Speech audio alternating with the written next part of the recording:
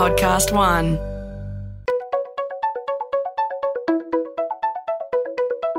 Hi, this is Paul McIntyre. Welcome to the MI3 Audio Edition. I've been a business journalist for 25 years covering the marketing, media, agency and tech sectors. In this series, we talk to industry leaders about the global and local developments that you need to be across this week. This week is a cracker. We have some very important people around the table, a hand-picked selection of Media Federation of Australia board members. With us today is Mal Fine, CEO from Initiative, Virginia Hyland, the founder and boss at Hyland Media, Mark Lolbach, Group M CEO, and Peter Horgan, CEO of OMG, who's been a little bit rowdy in recent weeks. So we're going to get straight into it. There's a very, very interesting and welcome initiative that the MFA has bringing to the table in October, where the entire agency sector is shutting down. All the media agency people are going to show up to a thing called MFA EX, and it's a day where everyone goes and sorts out what's coming next. So on this thing, and it's essentially part of an attempt, I guess, to build credibility and some capability across the industry. And I welcome the initiative. I think the big question I have is, we were talking about this earlier, is the talent pool for media agencies is Middle Earth. And what I call Middle Earth is the emerging leadership, people in their 20s and 30s, is a long time ago for me. That talent pool, are they smart enough, curious enough, hungry enough to meet the competition that's coming at media agencies from a whole host of areas, including marketers taking control and capability in-house? We're seeing a whole lot of things emerge around machine learning and artificial intelligence. And of course, we've got these hybrid sectors like consulting and new emerging agencies and consultants coming to the fore. So the big question here for the MFA board, I guess, is with MFA EX in context, do we have the talent now to match what's coming at the industry in the next couple of years? And I'll start perhaps with Mal first. Your take on that, Mal? I think we've got some of the most diverse skill set in all industries in the media and marketing sector. And, you know, you look at some movements that happen between media owner and technology companies and the circling back that's happening into media agencies because of the learning and development that they get across all sectors. So when you go to some of the other media companies, it's very single-minded in what you're learning and the sort of opportunities that they get from, I guess, being part of our global networks that we're part of. I think, do we have the right people that are coming into the room? Absolutely, but it's our job as an industry to help feeding them this information, help inspiring them, because we've had a sort of setback in that inspiration in the last couple of years, where there was a lot of distrust around these awards set. So we've worked really hard as an MFA boards to make the hard decision to pause for the year and come back bigger and better with a full day where our colleagues can get together and there are those inspiring moments. So it's our duty to keep that kind of education and inspiration going for our people. Mark Lolbach, the ability for agencies to compete with new talent versus what some of the big technology companies are doing, what the money they can throw at it, the halo that goes around some of these tech companies and the consulting companies. Your views versus Mal's? I'm super impressed with the talent that we have in our organisation. You talked about that 20 to 30-year-old age group. Every time I spend time with those guys and have a look at the work they contribute, what they're doing on behalf of our clients, you can't help but feel proud that we, I believe, have amazing talent in the media industry in this country. Part of the reason the MFA board set up this day was actually to celebrate the industry and to bring a real positive energy back into what was becoming a very negative industry. And we felt as a board, it was important actually to lift up our young people. I'm also excited about, in the media industry, there's a lot of vacancies. And I think it's because we're dynamic. I think we are an industry that is growing, and we are very, very labour intensive. And unfortunately, some of the changes recently by the federal government around some visas had slowed some of that ability for us to attract really good talent from outside Australia as well. But look, on our side, we're trying to just be very aggressive in bringing new talent in from different areas, different disciplines, and actually promoting media and media careers with people at universities, etc. So Virginia Hyland, it's so far very upbeat. I'm sure you'll probably have the same thing. What's your take on it from an independent agency perspective, I guess, too, because you're not one of the big groups? For me, Paul, there's never been a better time to be in the media industry. You know, we are one of the most dynamic industries in all of Australia right now. And I kind of look at it as going, look, if marketers want to take media people in-house, great. That's still the media industry, and we can support that media talent either going in-house to marketers, businesses, and then coming back out to the media industry again. I was on a panel with a senior marketer from one of a major company, and he said, I'm looking for a marketer who has SEO skills and programmatic skills. And I go, fantastic. So you're looking for a person who's from the media industry who has really solid knowledge. And I think that we should be celebrating our depth and diversity in how we've created new business offerings for those marketers. But also when you look at how we skill our media teams, we're actually skilling them in tech. We're skilling them in understanding what content works in which channel. Our knowledge is so broad and so impressive that not only do marketers want us, they want us in-house and out of house. So, Peter Horgan, if this is all true and that it's all is well in the industry with talent, why does the agency sector have had such a struggle in the last couple of years for credibility and for resonating with a lot of the broader remit that's going on inside marketing? First of all, let's challenge your descriptor around the Middle Earthers. And I know you've come up with a new word here, McIntyre, and you're proud of it, but I think we need to challenge it just straight off the bat. Let's go. So Middle Earthers, you've come up with some sort of Hobbit analogy there for the rump, the engine room of the agency community, which I think fundamentally is wrong. You know, these are people, you asked the question in your opening monologue as to whether they were curious enough and ambitious enough to step up and deliver for clients. And I think there's no industry outside of media where the change is as fast, where you can form audiences and execute against ever more effective and tighter audience communities than what we're developing in the media space. And the pace of change is only accelerating, and people who are up for that challenge are both curious and ambitious by definition. Also, the exposure they have to industry verticals from banking through to tourism. These are people who are hanging on in this environment of change and experiencing industries across Australian enterprise. And these are, by definition, valuable people who of course, tech companies, of course, clients are keen to get into their own environments because they deliver genuine impact for those businesses. Well, let's go to the challenge on the challenge then, shall we, people, which is this issue that Mark talks about 300 vacancies in the industry, and going back to the point around agencies trying to deal with some credibility issues or capability issues in the sector to marketers. That bit there you haven't quite got to. That's not to do with talent then, it's something else then, is it, with the struggles that the agencies have had in recent years? You touch on the credibility challenges. Credibility and capability. And capability. I think that's actually slightly miscued. I think we've had some reputational challenges which we're working through fast, and the MFA and the component agencies there are throwing a lot of horsepower on at that issue, and that is being addressed. I don't think there's ever been a question as to the capability of what agency people, media agency people and media agency skills can deliver for clients. Not only deliver return on investment for clients, but also do it in a way that with transparency and in a way that we can all be proud of. Mel, you talked earlier about the entry point for people in the media agency industry is sitting around 50,000, thereabouts, 50 to 60,000. Now, the average Facebook employee is earning 250,000. That's not a concern then, that the ability for the agencies to attract graduates at a salary level that's even competitive? Just firstly, on the, I think, minimum salary now is sitting closer to sort of around the 60K, so we're not bringing anyone in. I think, so this point's really important for us, and it's a challenge, and of course we're not resting on our laurels and saying that we're all great and the talent are fine. For us, we've had to work probably harder at this than any of the tech companies and any of the media owners out there. So it starts at the education process at the university.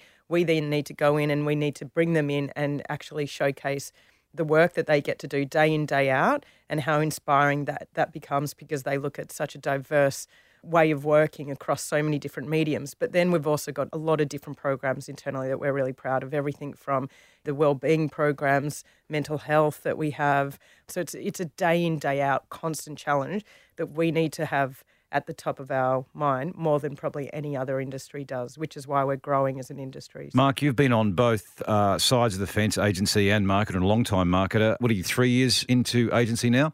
So what do you see now in terms of the talent pool, the capability and the churn that Mel talks about?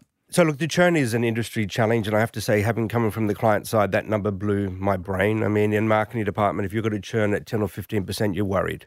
When I came into this job and was hearing that it was normal to have churn at 30, that's really high. I don't think any of us like it, the number, but I've actually come to accept it more from the fact of where the churn's coming from. It tends to be the very young people that come in the 1 to 3 years. And actually about 30% of them leave to go overseas. That's a great thing. I'm a big fan for Australian young people going overseas to get experience. About a third leave the industry, and about the third go off to do other stuff, whether it's client side or whether it's to the tech side. So I think we're an industry that attract a lot of people. We've got a lot of people work in the industry, and therefore you're going to always be targeted for people moving around. So it's definitely higher on the agency side. In terms of your comment earlier about capability and development, I actually think having, still keeping contact with people on the client side, we're probably investing more, as Mel said, I think as a media industry and as local companies in the development and training of our people than I probably think clients are, and we have to. That capability comment you talked about, the speed that technology is moving, MarTech, AdTech, the industry, we've got to keep our people upskilled. I actually think our talent today, particularly in some areas around analytics, etc., we're probably more valuable to our clients than we've ever been. And they're probably leaning in more than ever for us to help them in this super complex, fragmented world of media that is becoming more and more data-led.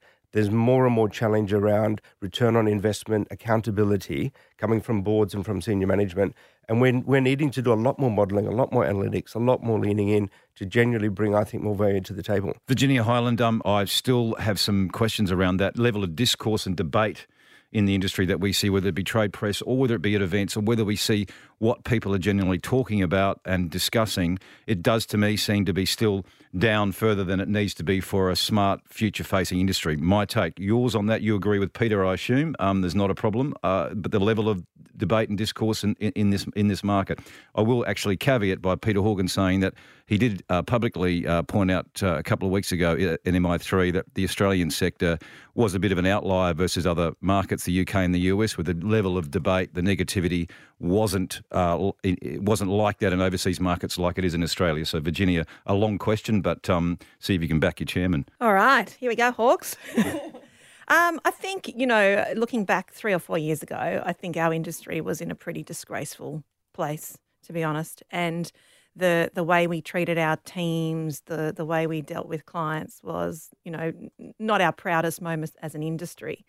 What I think has happened, because everything has come to the fore, we've had to be braver in how we have discussions with clients. We've had to believe in our ability and what we offer those clients to deliver success for their businesses. And what that has shown is that we can then increase the salaries, and instead of charging low fees, increase the salaries of the teams that we employ, and then help those teams to believe in this industry again and be proud of what they're doing. And when we start to do that and we become braver as businesses, what that's meant is our teams, who are highly talented, smart 20 to 30-year-olds, step up and they step in and they start to work harder and think smarter around how they can improve the value that they offer to businesses and improve the results of those businesses. So from my perspective, I think as an industry, we've come together in a far more powerful way in the last 2 years to address the issues and have those very brave conversations around fees that actually make a difference to our industry. So I think our 20 to 30-year-olds are now far more proud of working for agencies and delivering great results for businesses. And I think we do underestimate the smarts that they bring to those clients on a day-to-day basis. Virg talks about being braver with clients, and I just couldn't agree more, pushing back on some of the unrealistic retainers and procurement-led directors that were emerging locally and were coming largely from overseas. And we talked about the reputational reset in the market, and I think a huge part of that program of work has been recognition by clients that that's a two-way street, that if you are going to pay fairly, you deserve absolutely all transparency, and if you don't care how your agency is being remunerated, that is a totally different kind of relationship. But that, again, you're right, recovering from a position a number of years ago where constant pitching and, the ditch the pitch movement, you could call it. Initiative is underway, and I think with large industry support of more realistic and sustainable practices that support our people and our talent and enable them to prosper within this industry. I'd like to build on that as well. I mean, when it comes to our people, there's two issues I want to talk about there. One is when it comes to our people, I do generally believe we have a duty of care of all of our staff. And that means we need to have the brave conversations, and we do need to, I think as an industry, even grow up more and step into our clients, particularly some of the procurement teams, and actually challenge some of the remuneration models and offers on the table. Having said that, coming from the client side, I think the media industry has been its own worst enemy. We love chasing it to the bottom. I mean, I hope and I wish, this debate around pitching, it truly comes to a mature discussion around how clients pitch and how we engage as an industry. There is not a week that goes by there isn't somebody in this country buying business at ridiculous rates that we should as an industry just say no. We have done it. I know many other people sitting on this table have done it and walked out of pitches, resigned clients because of duty of care of our people. And I think we've got to deliver value. We've really got to help our clients grow their business and have those mature conversations. I think the industry is maturing. I think what I'm seeing lately, I'm pleased about, because I actually think generally there are more and more organizations that are saying to their clients, you know what, that's probably not going to serve you well or serve us well, because we won't be able to have the right number of people. We won't be able to fund and deliver the value and the quality of work that you expect from us on those fees and on those commissions. It's actually just wrong. So actually, you're probably better off going somewhere else. I want to come back to the agency model, but Mel, and you, it sounds like you want to go there as well, but I do want to ask you about this position that is Australia an outlier versus other markets in terms of the level of debate, discourse and negativity that's in this market. Your thoughts on that before we get back to the agency model. I want to pin you on it. Thank you.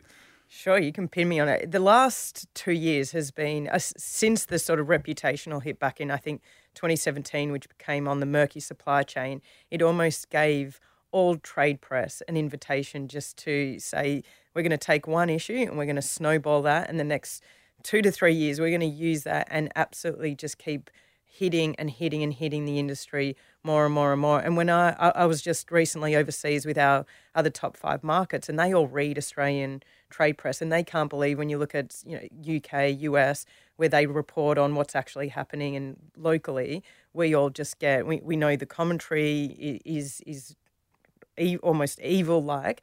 And Steady obviously came out recently and made a big, headline around that. That we're very much, that I'm very much supportive on. But I think, that in itself hasn't driven our reputation, done any favours to our reputation over the last couple of years. And, we've been really passionate about making sure that, when we even release a press statement, that, we try and control every word, because we know sort of, there'll be some headline that comes out of it. So, we've had not only headwinds in our own industry around, where it started from, the programmatic conversations a couple of years ago, but the constant headwinds of our own industry, giving us a hard time about absolutely every bit. Right, and that's valid and really important. And I think that more pressure and more vocal noise coming from the industry on that is really important. But I also asked the question. I've been in trade press and on the business titles for however long, too long, and what you see in terms of the traction with the stories that the industry gets, the volume, where the interest lies. So you can blame the trade press, and we should to a point, but it's also the industry's appetite for smart conversation. It goes straight away to the sexy, saucy headlines where there's a blow up, and some of those more considered discussions and debates do not get the volume, do not get the traction. So it pushes the industry. Sorry, the only point I'd just add to that is just that, Australia has one of the worst syndromes of tall poppy that, compared to our other countries. And it's not as interesting if it's a considered, intelligent article that comes out. It's not as fun, I guess, for a lot of the people to start commenting and for that to snowball. So it's just somehow ingrained in our culture that tall poppy syndrome has had the permission to allow that to grow. I agree with that, and I think it's a passionate industry, and that can spiral either into negativity or into a good place. And I think it's being harnessed the wrong way at the moment, which is why it's good we're calling it out and looking to address that. The lightness of the debate, though, that's the bit that gets me. So you've challenged our mid-level people whether they have the curiosity to actually go for deeper stories if they're available. Our whole industry is about trying to tease out the tea leaves of how consumers behave and intercept them in a way that is going to make a meaningful difference. Going deeper is exactly what our industry foundations are built on, and I think we offer them the right content framed in the right way. These are people who will lap it up. So I think it's why we welcome a new entrant into the trade press industry that is going to help champion that, and we'll be pushing it from our side as well. So Virginia Hyland, I want to touch on the industry. Perhaps one of the other criticisms of the industry is this notion of effect in media and marketing, effectiveness versus efficiency. So effectiveness versus cost, and how much of that is driven by the agency trading legacy that is about we deliver a KPI when we get the value down, the actual cost down, versus the efficacy of something. Is that changing, or are we still stuck in a rut there around the big volume cost discussion versus what is actually working? Look, I think volume versus what's actually working is an interesting topic all around. From my experience, what I've seen from probably bigger companies is they tend to be stuck in the rut, that they are still looking at cheapest price possible, and that probably is led from a procurement perspective. But when you look at businesses that are actually forward-thinking, want to move ahead faster than the competition, and you look at the e-commerce, area that a lot of our companies are building, they're very much about, okay, let's do it inexpensively as much as we can, but equally they're businesses that actually want to grow and build success. And at the end of the day, everyone can buy as efficiently as each other in the end, because there's a lot of more biddable media, so that now it's all about who's smarter, who can buy better quality, who understands the audiences better and can get those clients closer to their customers.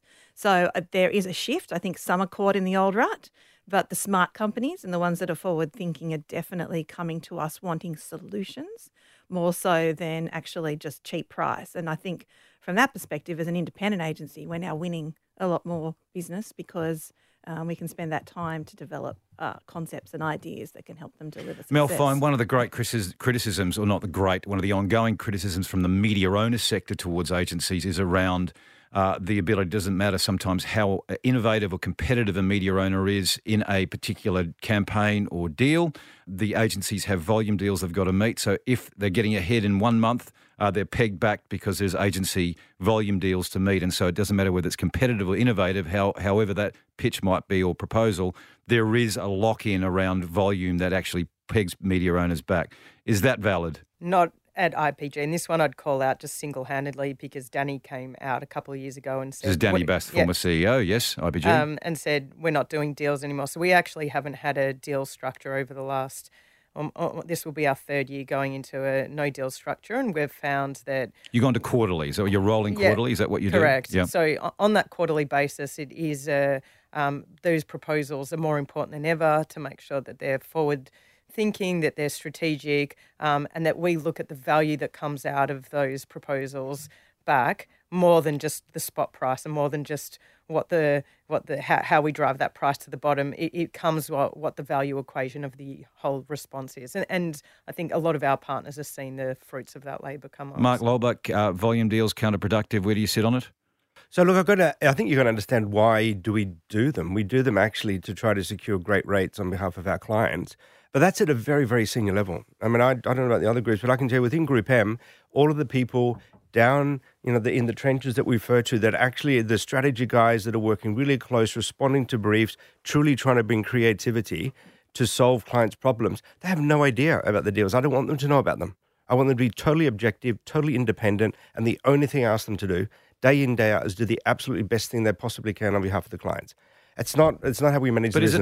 Is it not true that an investment director will pull the trading floor in month on month to go, okay, we need to pull some levers there because we're under delivering on one part? That actually does happen. No, we'll review them, but there's no way that there's any instructions given by any of our people to any of the people making plans. Peter Horgan? Deals should not be wagging the advertising dog in this era. I think what you're referring to is a legacy of the past when there were very few options. Well, legacy, if you talk about a conversation I had 2 weeks ago. I'm surprised to hear it, and any agency group who's allowing their deal positions to determine where they're spending their clients' money is probably not going to be around very long. The whole landscape now lends itself to a nimble deal structure, and that's the way most of the sensible groups will be set up. So let me give you one example, which it's one of it sort of I guess illustrates perhaps what was, and maybe less so if you guys are to be believed, is that a conversation with a marketer. Which said, you looking at me a little strangely there. That was just a slight little slide, I give you that. A conversation with a marketer in the last 12 months was where talking to them about how a particular campaign was going, and I won't name any of the names, said, fantastic. Well, first he went to the agents. The agents, let's say it was in a media channel that was under-delivering on audience, but then the same conversation with the media agency was no good and we need make goods. Talked to the client and they said the campaign on the business side is going gangbusters. So the delivery on the business results was the antithesis of what was happening in the media metrics because it was audience delivery. So the agency was challenging media owner X on the fact that it was under-delivering on audience. Clients saying, fantastic, we got these great results. And there is a disconnect there between perhaps even the KPIs that agencies are benchmarked on from clients, which is deliver on audience, and we don't have a business result link.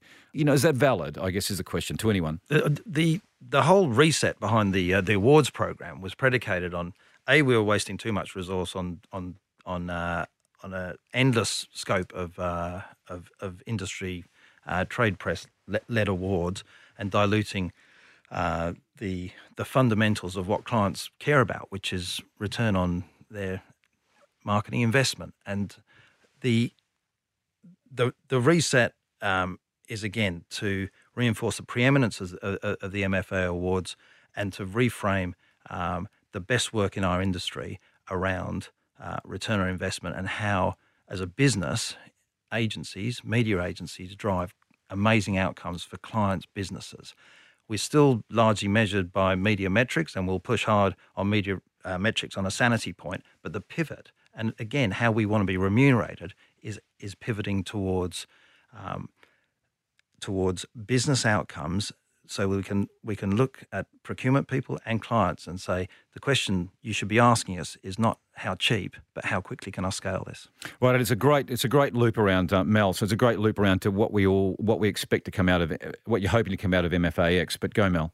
I was just going to say, the example you gave before, it sounds like there was an alignment between the agency and the client on what those agreed metrics would be. And for me, that's pretty simple in making sure those alignments are clear and the KPIs are set from the start. But secondly, to make sure that we're reporting off business outcomes, we actually need the clients to work better with us on providing that first-party data, ingesting them into a model, an analytics, sales model, where then we can actually work out and work with them to be providing them those best business outcomes. And we share that back with the media owners. But that requires, an out-of-scope view of, not in terms of charging, but an out-of-scope view on basic media planning and buying. And access to their first-party data, which to a lot of them to the aren't sharing. Reluctance, yeah, right? exactly. And reluctance from the client side.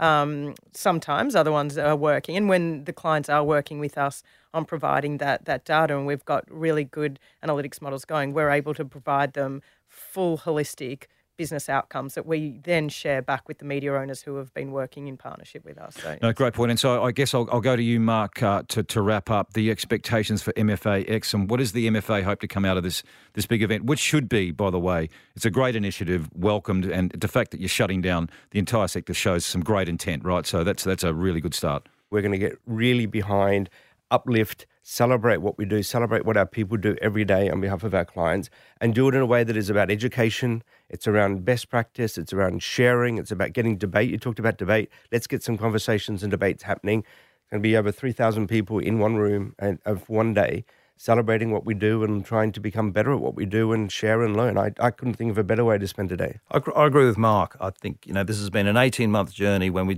took the courageous decision to pause all awards across the entire industry because we needed a reset. So inspiration for our people, and not just the leaders of the industry, but the engine of the industry that we're able to showcase the best work that we're producing.